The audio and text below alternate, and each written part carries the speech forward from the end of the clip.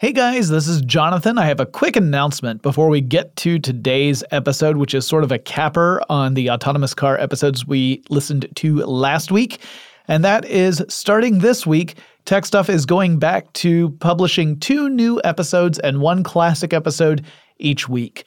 So we're cutting back a little bit. This is so that I can spend more time putting these episodes together, making sure they're the absolute best I can make them, as well as making time to work on some other shows like The Brink. If you're not listening to The Brink, you should go check that out. And some more shows that might be coming down in the near future once we get through pilot season here at How Stuff Works. And I just want to let you guys all be aware of that. Nothing bad is happening. These are good things. It means that I get to spend more time on this stuff, and I'm not quite as rushed as I have been for the last half year. So enjoy, and I'll see you guys again on Wednesday. Get in touch with technology with Tech Stuff from HowStuffWorks.com. Hey there, and welcome to Tech Stuff. I'm your host, Jonathan Strickland. I'm an executive producer with How Stuff Works and iHeartRadio, and I love all things tech. And we are continuing our long journey with autonomous cars. Actually, we are concluding it at this point, even though as I get to the end of the episode, you will hear about how I could cover even more, but out of consideration for you, my dear listeners, I'll move on to other topics for a while. But last week, I did a whole series of episodes about the history of autonomous cars. And we started with the science fiction visions of the 1920s and radio-controlled vehicles, up to the upcoming launch of the Waymo One service in Phoenix, Arizona, which may be in operation by the time you hear this. And I mentioned how over the last several years in particular, a few accidents, a couple of them fatal accidents, have brought a lot more critical attention to driverless cars, even as numerous services prepare to unleash thousands of them on the streets of several cities across the world. In this episode, I'm going to talk about the arguments for and against autonomous cars, or at least against early autonomous car deployment. I'm going to talk about how these things are complicating factors. It's not just a technological problem. In fact, I don't really get into it in this episode, but there are entire issues with regulation and legislation. Like many other technologies, autonomous cars has outpaced the law. And so there are a lot of places that are trying to take into account what driverless cars on the streets would actually mean, and how do you legislate that? Who do you find at fault in the event of an accident? These are still largely open questions. There are other ones that I haven't touched on in this episode either. For example, the trolley problem. The idea that if you have to build into your car system a decision-making process to follow in the event that an injury is unavoidable, you've got a scenario where no matter what, someone is going to get hurt. How does the car make the choice of who gets hurt? That's a huge question in ethics, in artificial intelligence in general, and in autonomous cars in particular. I don't really go into that in this episode. So there are still many topics in this field that I will have to come back to at some future point. However, that being said, there's still a ton of stuff to talk about outside of that, and I'm going to start off by examining some of the arguments for autonomous cars as well as the criticisms leveled at those arguments. Now, before we jump into this, because it's going to sound like I'm totally down on the concept, like I'm really against the idea of driverless cars. That's what it might sound like to you as we go through this episode, but that is not the case. And I'm going to be real with you guys. I don't drive. I do not have a driver's license.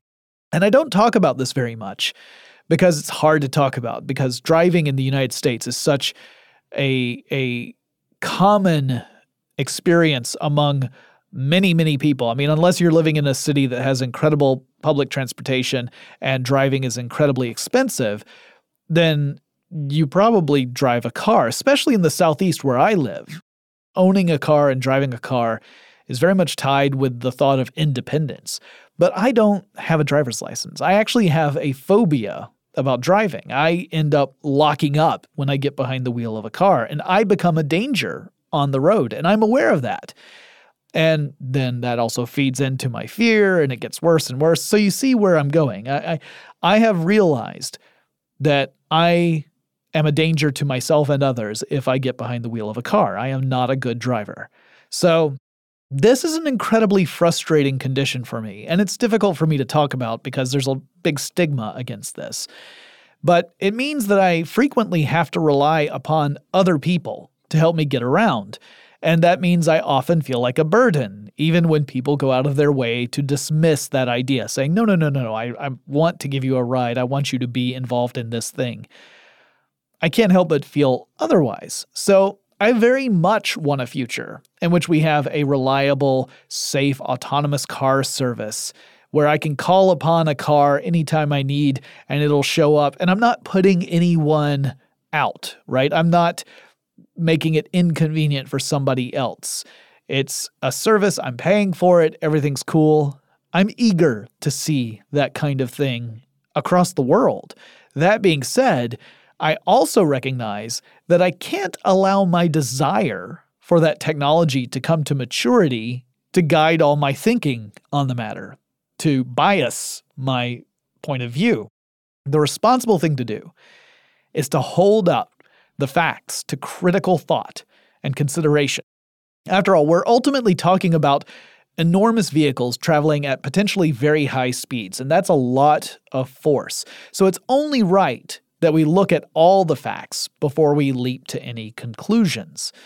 And knowing how badly I want autonomous cars to become a thing has to be a warning sign to me. I have to say, well, I need to be extra careful when I'm looking at the facts so that I don't just latch on to the most optimistic outlooks and then just, deny that there are any problems. So the first big argument for autonomous cars in favor of them tends to be that assuming you have cars that perform safely and consistently, you would cut way back on the number of fatalities and injuries caused by car accidents.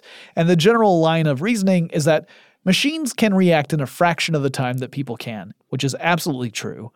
And a well-designed vehicle, one that has the proper sensors, could maintain a 360-degree awareness at all times, whereas a human can only focus on a small part of their overall field of view, which is locked to whichever way they happen to turn their face at any given time. That's also true, assuming that you've designed the sensors and the processing system properly so that it can accept that data and analyze it in real time and be able to react to it in real time.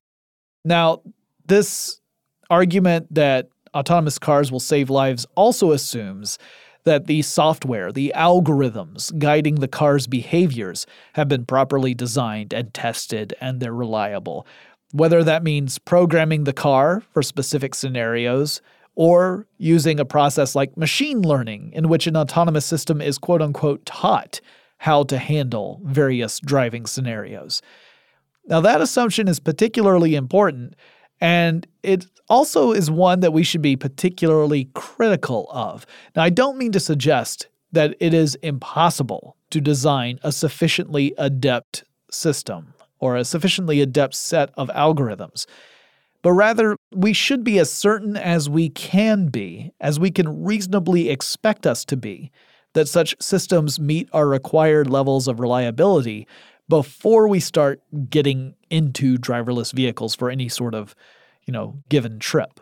Now, all that being said, statistics do show that humans are far from perfect drivers.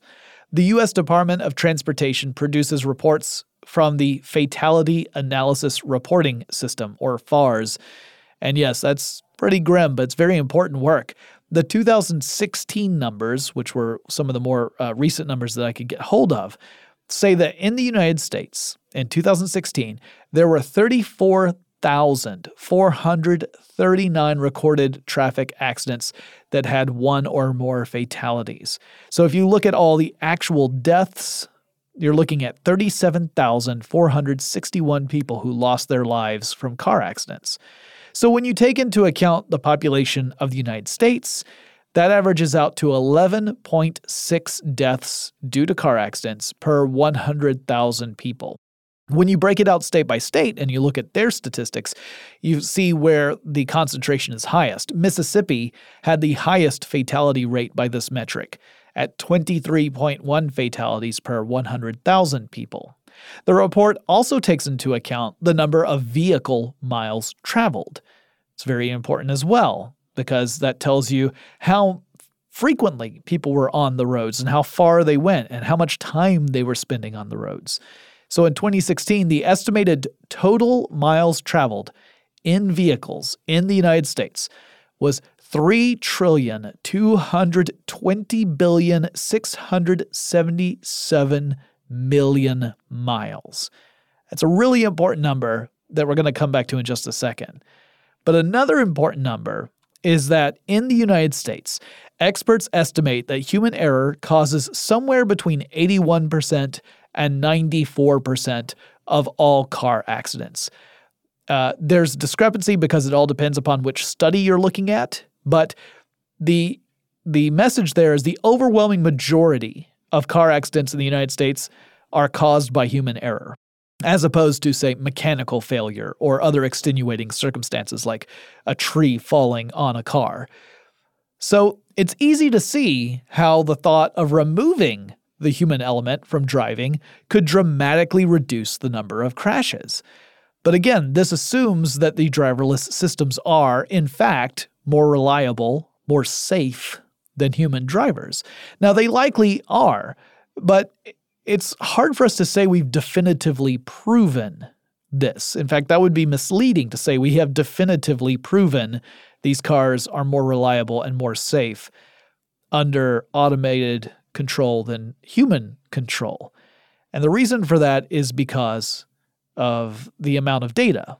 This is where we start to really get scientific with our thinking. So the safety argument says, imagine a future in which all cars are autonomous and can detect one another. They can react quickly to changes in the environment, much, much faster than humans can. So then imagine how drastic the reduction of fatalities would be. Those nearly 40,000 people who died in 2016 would still be alive in a world where those cars were the way we got around. But this presupposes that the autonomous cars would perform as we would like them to, and that still remains to be seen. Google's Waymo, which is the company that I think is the foremost authority on driverless cars as far as public awareness is concerned, at least, they like to point out that their self-driving vehicles have passed the 10 million mile mark. In other words, autonomous vehicles have driven more than 10 million miles. And there have been no accidents in Waymo vehicles that resulted in a fatality from their operation in autonomous mode. And 10 million is a big number. 10 million miles, that's a lot of distance. But remember that in 2016, humans in the United States drove 3 trillion miles in 1 year. You know, Waymo is looking at the entire history of their autonomous car program. In 1 year, because of the number of drivers and how much we drive, humans racked up more than 3 trillion miles. So we have more human drivers on the streets, which also makes it difficult to draw any sort of comparison between human drivers and autonomous drivers. There are more human drivers out there, and they're driving more miles than autonomous cars are. So it's not an apples to apples kind of comparison. We cannot say definitively that autonomous cars are safer. They just haven't been driving enough, and there aren't enough of them out there for us to make that kind of general conclusion. Does that mean it's wrong? Not necessarily. It just means we lack the information to be able to say it definitively. And without that information, there's doubt. And when there's doubt, you have problems. In the last couple of years, there have been some pretty high-profile incidents involving autonomous cars and accidents. And these accidents don't necessarily mean that the safety argument for autonomous cars is invalid. We haven't seen a rash of driverless car accidents. We've only seen a couple, like a few dozen. And many of those aren't even the fault of the autonomous system, but rather the fault of human drivers who happen to be on the road at the same time. However, even if we were to sift through all of the data and prove definitively, statistically speaking, that driverless cars are safer than one driven by an average person, it might not matter at the end of the day.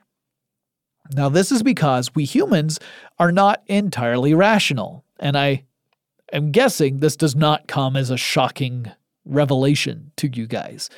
Psychologically, it can be easier for us to accept that driving a car on roads dominated by other human drivers is risky.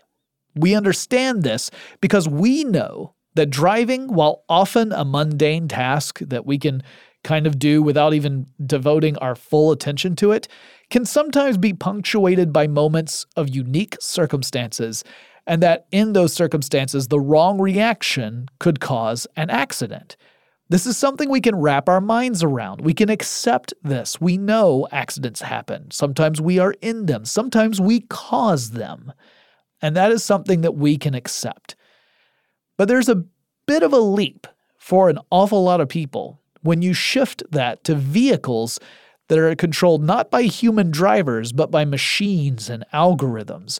Suddenly, the same people who accept that driving can be inherently dangerous in certain situations find it much more difficult to accept when humans are no longer directly responsible.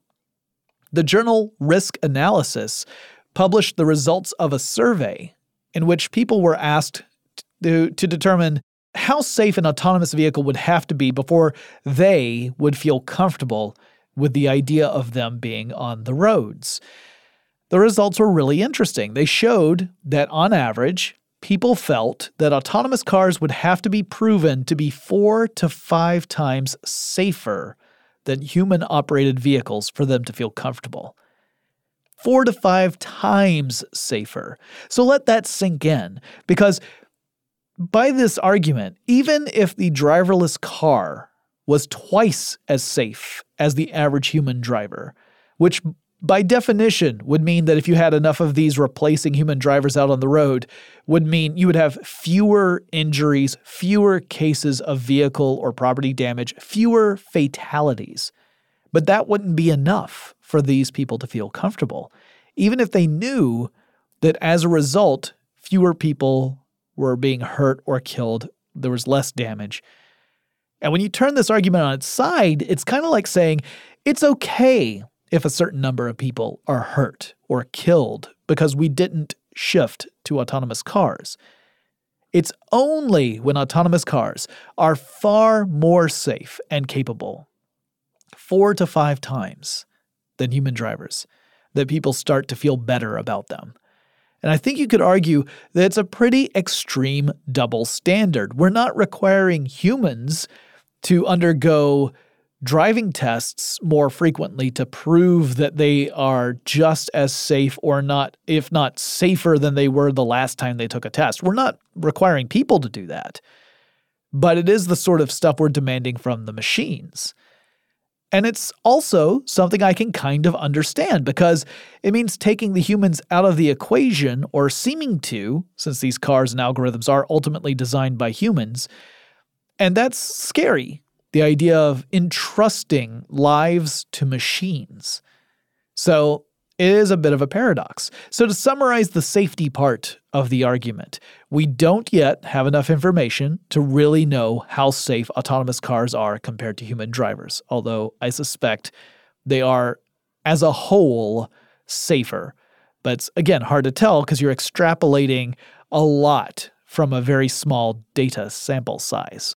We don't know because we lack that information. There just aren't enough driverless cars on the road that haven't driven nearly enough miles in enough different environments in order for us to draw any firm conclusions. We also have to remember that different companies are taking very different approaches to driverless cars. So we can't make any sweeping statements because one approach might be better in some situations and worse in others, with no single approach being the best for all scenarios or regions. We do know human drivers are fallible, and that we are at fault in the overwhelming majority of car accidents. And we suspect that eventually we'll have autonomous cars that can operate more safely than people. We just don't know if we're there already or if we still have a ways to go.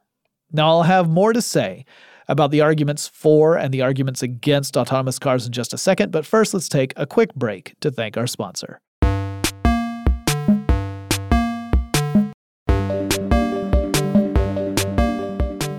So the safety argument also presents a couple of other possibilities besides an improvement in safety, assuming that everything's working properly. It also presents the possibility that autonomous cars might require less material and less energy to operate. So here's the thought. If your vehicles are proven to be safe and you don't have to worry about them getting into accidents, let's say that you have reached a point where you're ready to really deploy these, then you don't have to build your vehicles quite as sturdily, right? One of the reasons why cars and trucks and other consumer vehicles weigh as much as they do is because the materials they're made out of are in part there to protect the people inside in case of accident. But if you've removed the possibility of accident, then you don't have to build them quite as hardy, we'll say. So it means you could go to lighter materials to make your vehicles. Well, lighter vehicles need less energy to move around than a heavier vehicle does. You don't have to put as much force to get the vehicle moving or to stop it. So if you reduce the weight of vehicles on the road, you also reduce the amount of energy you need to move them around. That also means less fuel consumption, which could be in the vehicle itself, if it's a gasoline-powered vehicle or a hydrogen-powered vehicle, or in a power plant that produces the electricity that is going to charge those electric vehicles' batteries. And that sounds pretty good, except I would argue we can't really afford to get fully behind switching over to light vehicles until we reach a real tipping point of the percentage of driverless cars versus human-operated ones. Because even if we assume robot cars are perfect, which, again, this is just like a hypothetical, just assume that they work exactly the way they're supposed to, you still have humans on the road, and they could still cause accidents. And for that reason, we can't really afford to eschew safety features that add weight to vehicles just yet. We need to still have those considerations in place. Another big argument for autonomous cars is that they could have a positive influence on traffic, meaning a reduction in traffic and traffic jams and congestion. But the studies on this subject give conflicting answers. The National Science Foundation funded a study to look into this matter, and the study consulted with auto industry experts and government officials. And in that study, the researchers created a simulation in which one autonomous vehicle, a computer-controlled simulated vehicle, circled a track with at least 20 vehicles driven by humans. It was a simulation that used VR. So these were VR cars driven by human beings, and not just 20 simulated human beings, because then you're talking about two different types of autonomous cars, and that wouldn't tell you anything. Anyway, this experiment saw that humans create a stop-and-go oscillation effect in traffic, but that autonomous cars don't cause this kind of oscillation effect. And this can happen in things like when cars change lanes or they need to exit the highway or enter the highway. And this can lead to traffic jams. So if you've ever been on a highway and you hit a super slow section of traffic, and then the traffic starts to clear up, and you never see any reason for the traffic jam, right? There's no accident, there's no reason, nothing to rubberneck at. You might wonder what the heck happened. Well, that's this phenomenon, this oscillating effect. It probably means that someone somewhere did this stop-and-go approach, and it ended up perpetuating throughout the traffic from that point behind the car. So the researchers concluded that if even only 5% of the cars on the road were to be autonomous, it would cut down on traffic problems, and it would reduce fuel consumption because you wouldn't be doing the stop and go. You'd be using fuel more efficiently, and that in turn would mean less pollution emitted as a result. So it has this ripple effect, which sounds great. It's kind of similar to the safety argument, and then the fact that that would mean less fuel consumption, less pollution. You start to see real promise here. However, there's a flip side to this argument that we cannot ignore. While various studies have argued that concentrations of between 5 to 30% of autonomous cars on the road would really help with traffic problems, and a full conversion to autonomous cars would be presumably even better, this often presupposes that the number of cars on the road would remain pretty much the same as they are today. But some studies suggest that just isn't necessarily the case. For example, the World Economic Forum and the Boston Consulting Group partnered to conduct a study about how driverless cars might impact traffic in and around Boston. According to their research, they found that driverless cars would actually increase traffic in downtown Boston. Their findings suggested that people would opt to use driverless cars over other alternatives, such as public transportation. So maybe some people would give up driving and let the robots do it, and then in that case, you're just changing a human-driven car for a robot-driven car. No big deal. It's a one-for-one swap. But there would be other people who would give up taking the bus or the train in favor of more direct door-to-door service using these driverless car ride-hailing services. And so it's possible that, for some areas, driverless cars would actually increase congestion in certain municipal corridors, like downtown Boston. Now, that's not an isolated study, by the way. It's not just the one outlier. Audi conducted a similar research project in Europe. The company focused on Ingolstadt, Germany. Now, that happens to be where Audi headquarters are, so I suppose that has something to do with their choice for location. But beyond that, Audi said that this city represented a really good case study because it's a medium-sized city and it has very limited public transportation options. And those studies suggest that a more important component than adding driverless cars might be just to increase the number of people riding in each vehicle. According to Audi's research, if the average car worked out to holding 1.3 passengers, so in other words, you just average it all out, you get 1.3 passengers per car instead of 1.1, commute times would drop as much as 12%, even if you increase the number of people taking cars. So true ride sharing would make a bigger difference than autonomous cars, whether it's a person driving the vehicle or a robot driving the vehicle. The more important part is that you have more people sharing that car. But the company was also quick to point out that what applies to one city may not apply to other cities. So it's not like it's a one-size-fits-all approach. The message seems to be that driverless cars alone are not enough to help solve traffic problems, particularly in cities that have lots of cars in them: Atlanta, Houston, Los Angeles. Cities need to invest in public transportation and alternative means to get around, particularly for short distances. And that will reduce the demand for car services as well as just cars in general.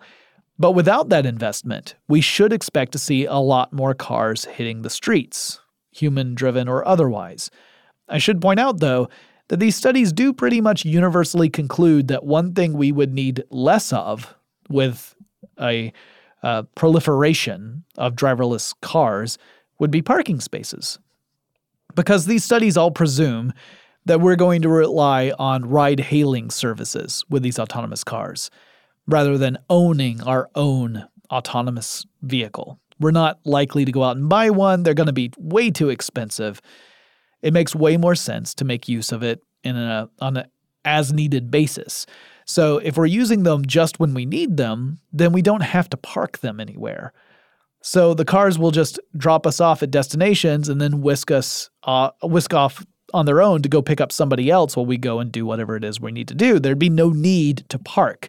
So a lot of the space currently dedicated to parking in various cities could be repurposed for other things, which is kind of cool.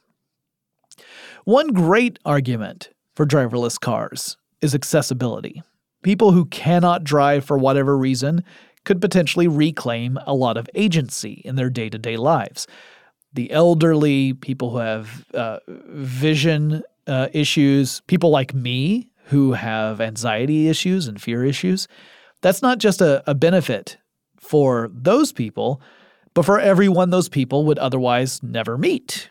It's a benefit to society because it allows them, these people who otherwise would have trouble integrating and contributing to society, to do so. I mean, it may not be a big positive with me. If I show up, you might roll your eyes and wonder where the closest exit is. But for other people, it could be really cool. And that's a pretty darned compelling argument. Now, one of the arguments against autonomous cars that I have heard is that if driverless cars are safe, and if they reduce accidents, that would mean personal injury attorneys will get less business. But while that might also be true, I think it's pretty grim to suggest a reduction in accidents is a bad thing. So I acknowledge that it would create a hardship on people who are in that profession. I do not necessarily agree that in the end that is the worst of all the alternatives. Then there are the arguments that driverless cars would free up passengers to do other stuff rather than drive. So in other words, you don't have to pay attention to driving, so you can do whatever you need to do, like work, or you watch movies, or you catch up on social media. The biggest cautionary warning I think we should consider is that driverless cars may not be effective in all the environments and weather conditions that we encounter. Heavy rain, fog, other weather events could damage or mislead sensors. And since many autonomous vehicles like Waymo's cars depend at least in part on pre-mapped information, in other words, the company has already gone out and mapped out the regions in which the cars are going to operate, that presents a bit of a challenge. So on the good side, the cars have a baseline to work from. It makes them more accurate, more precise, at least as long as the environment continues to match the data inside the database. But things can change. Let's say there's a catastrophic event. Maybe there's a fire or there's an earthquake.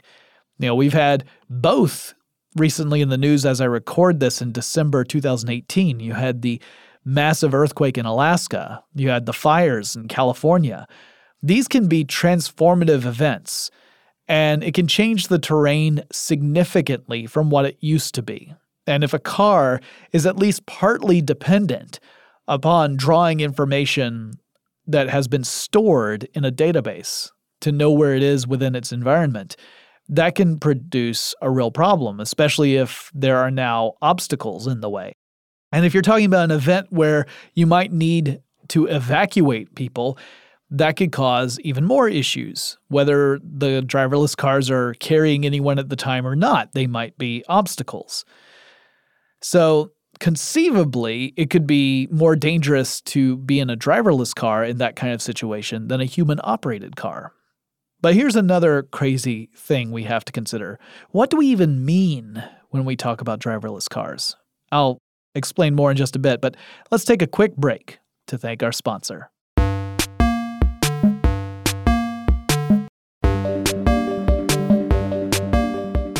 In 2014, SAE International, which is an organization that creates standards for the automotive industry, published a document designated J3016. It had the title Taxonomy and Definitions for Terms Related to On-Road Motor Vehicle Automated Driving Systems. Other organizations, such as the United States National Highway Traffic Safety Administration, had likewise classified autonomous cars in several ways, but ultimately, the world has largely adopted this SAE classification, which got an update in 2016. And here's how they classify the concept of autonomous cars. They define it in varying levels of autonomy. You start at level 0 and you work up to level 5. That is least to most autonomous. So a level 0 automobile can have automatic warnings and may intervene very briefly, but there's no ongoing control of the vehicle. A human driver maintains control through the vast majority of any trip. So you might have like an emergency braking system that immediately comes on and turns off, but that's it. It's not going to continuously control the car. A level 1 autonomous car is one in which the car and the human driver share control. A car with adaptive cruise control is an example of a level 1 autonomous car. The human driver continues to steer the vehicle while adaptive cruise control is in effect, but the car itself is what's establishing and maintaining the speed. So it's cooperative. A level 2 vehicle can take full control of all driving operations, including steering, accelerating, and braking. But the human driver is supposed to monitor everything closely and be ready to take over control if necessary. Google's driverless cars in the testing phase fell into this category, as does, still to this day, Tesla's autopilot system is essentially a level 2, or at least it's marketed as such. Level 3 autonomous cars are ones sophisticated enough that it is no longer necessary for a human operator to monitor the situation and keep eyes on everything. You can take your eyes off the road, in other words. So you can turn your focus to something else, at least temporarily. But the car also can give an alert to the person in the car that indicates they need to take over at some given time, preferably not right the heck now, but more like, in 5 seconds, we're going to hand control back over to you. Level 4 would allow for total vehicle control to the extent that a person inside the car could take a nap if they wanted to, but only within specific geographical areas. In other words, there would be a geofencing feature built in. So if the vehicle were to approach the boundary of that area, it would alert the person in the car that their control would be necessary. Otherwise, the car would take care of everything. This is the way Waymo 1 would work, because it's working specifically within the city of Phoenix, Arizona.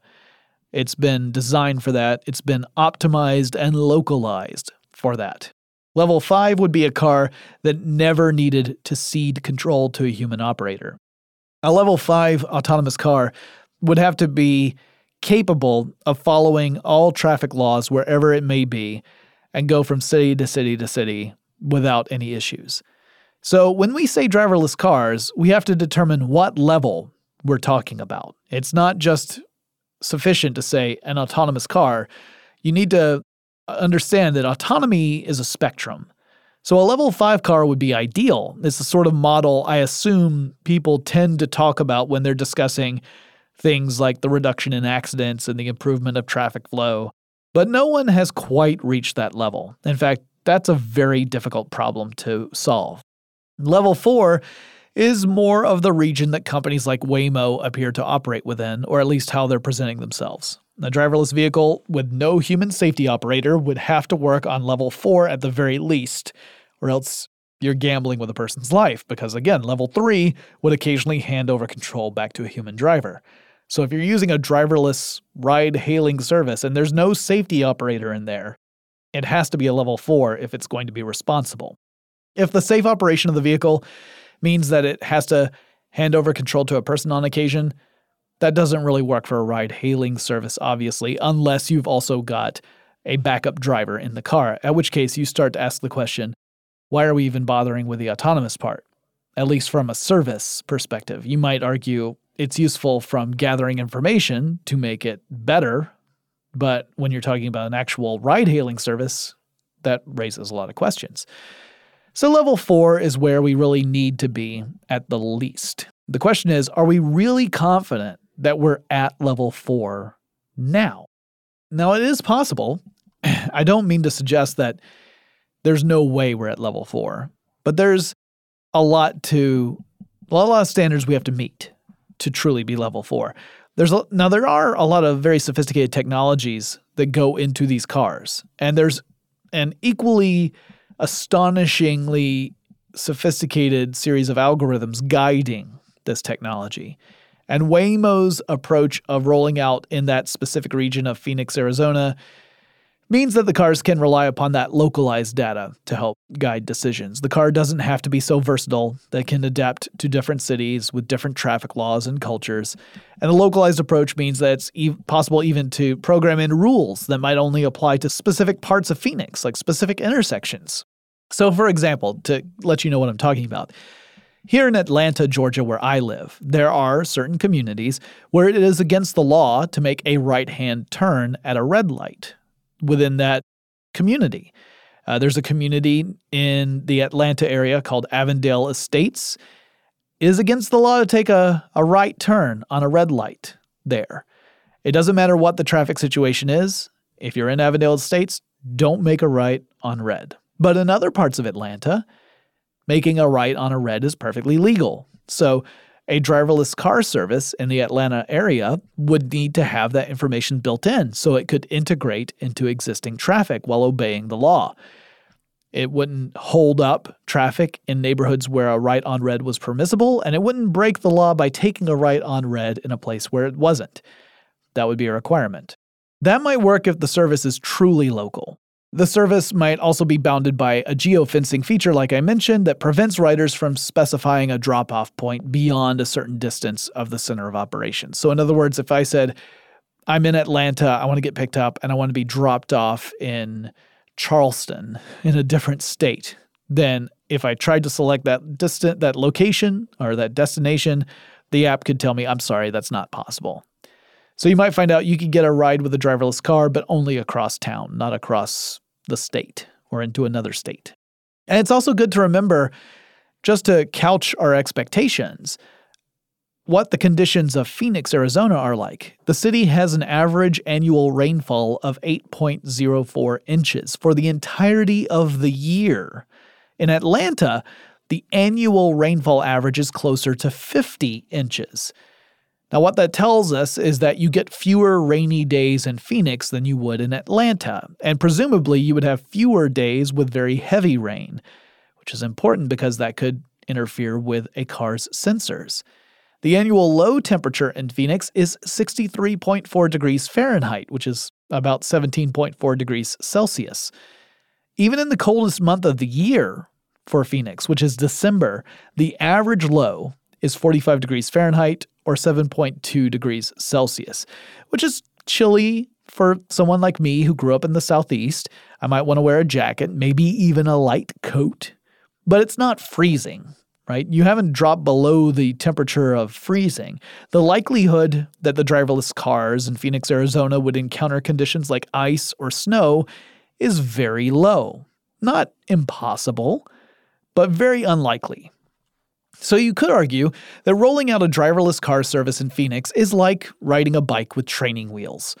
But on the other hand, it makes way more sense to me to start off in areas where conditions are pretty consistent so that you can continue to gather information about driving conditions and driver behaviors and work with that knowledge and build it into future algorithms and improvements. That might mean we'll see a very gradual rollout of autonomous car technology in cities that are most amenable to it, let's say. So it might be a very controlled rollout, and it might be a long time before we see it everywhere. Now, I think I'm going to close with one other big point. There are tons more that I could talk about, obviously. But the one I want to talk about here, another warning, is I just mentioned the idea of Waymo gathering useful information from the driverless car service it's launching in Phoenix. But that also ties into information about us as potential customers. Waymo is part of Alphabet. Alphabet's the holding company for Google. Google is ultimately in the business of information. So consider this for a moment. Using a driverless car service is just like using any other ride-hailing service. It requires that you establish an account with that service. That account is tied to your identity. You have to be able to pay for the service, so ultimately this has to be linked to some legitimate form of payment, which in turn tends to be linked to your specific identity. And you use an app to call for a ride. You designate where you're going to be picked up and where you want to be dropped off. That means part of your payment is not in money. It's actually in the information you're giving the service. The service learns where you're coming from, where you're going, and when you were traveling. And that is valuable information. You can bet it will get tied to other stuff like advertising. So that's a very good thing to remember too. It's not to say don't use the service, But be aware of everything that's going on. Be an informed consumer. Driverless cars might transform our world, but they might do so in ways that aren't entirely to our liking. Now, in the future, like I said, I'll probably do some more episodes about this to touch on some of those other elements that I mentioned at the top of the show, but didn't really get a chance to go into. And I didn't really talk about things like the impact that driverless cars might have on employment, for example. So people who do deliveries, postal service, the trucking industry, the taxi industry, ride-hailing businesses. I haven't talked about how driverless cars could potentially have a big impact on those various industries. But I have rambled about autonomous cars for more than a week now. So there's plenty for us to come back to later. For the time being, we're going to put this to bed. We're going to switch to other topics. I'm going to take the air out of an entirely different futuristic idea in our next episode. If you guys have suggestions for topics I should cover in future episodes of Tech Stuff, whether it's a technology, a company, maybe there's a person in tech I should talk about, maybe there's someone I should interview or have on as a guest host, let me know. Send me an email. The address is techstuff@howstuffworks.com. Head on over to our website. That's techstuffpodcast.com. You'll find other ways to contact me, plus a link to our store. Remember, every purchase you make goes to help the show, and we greatly appreciate it. And I'll talk to you again really soon.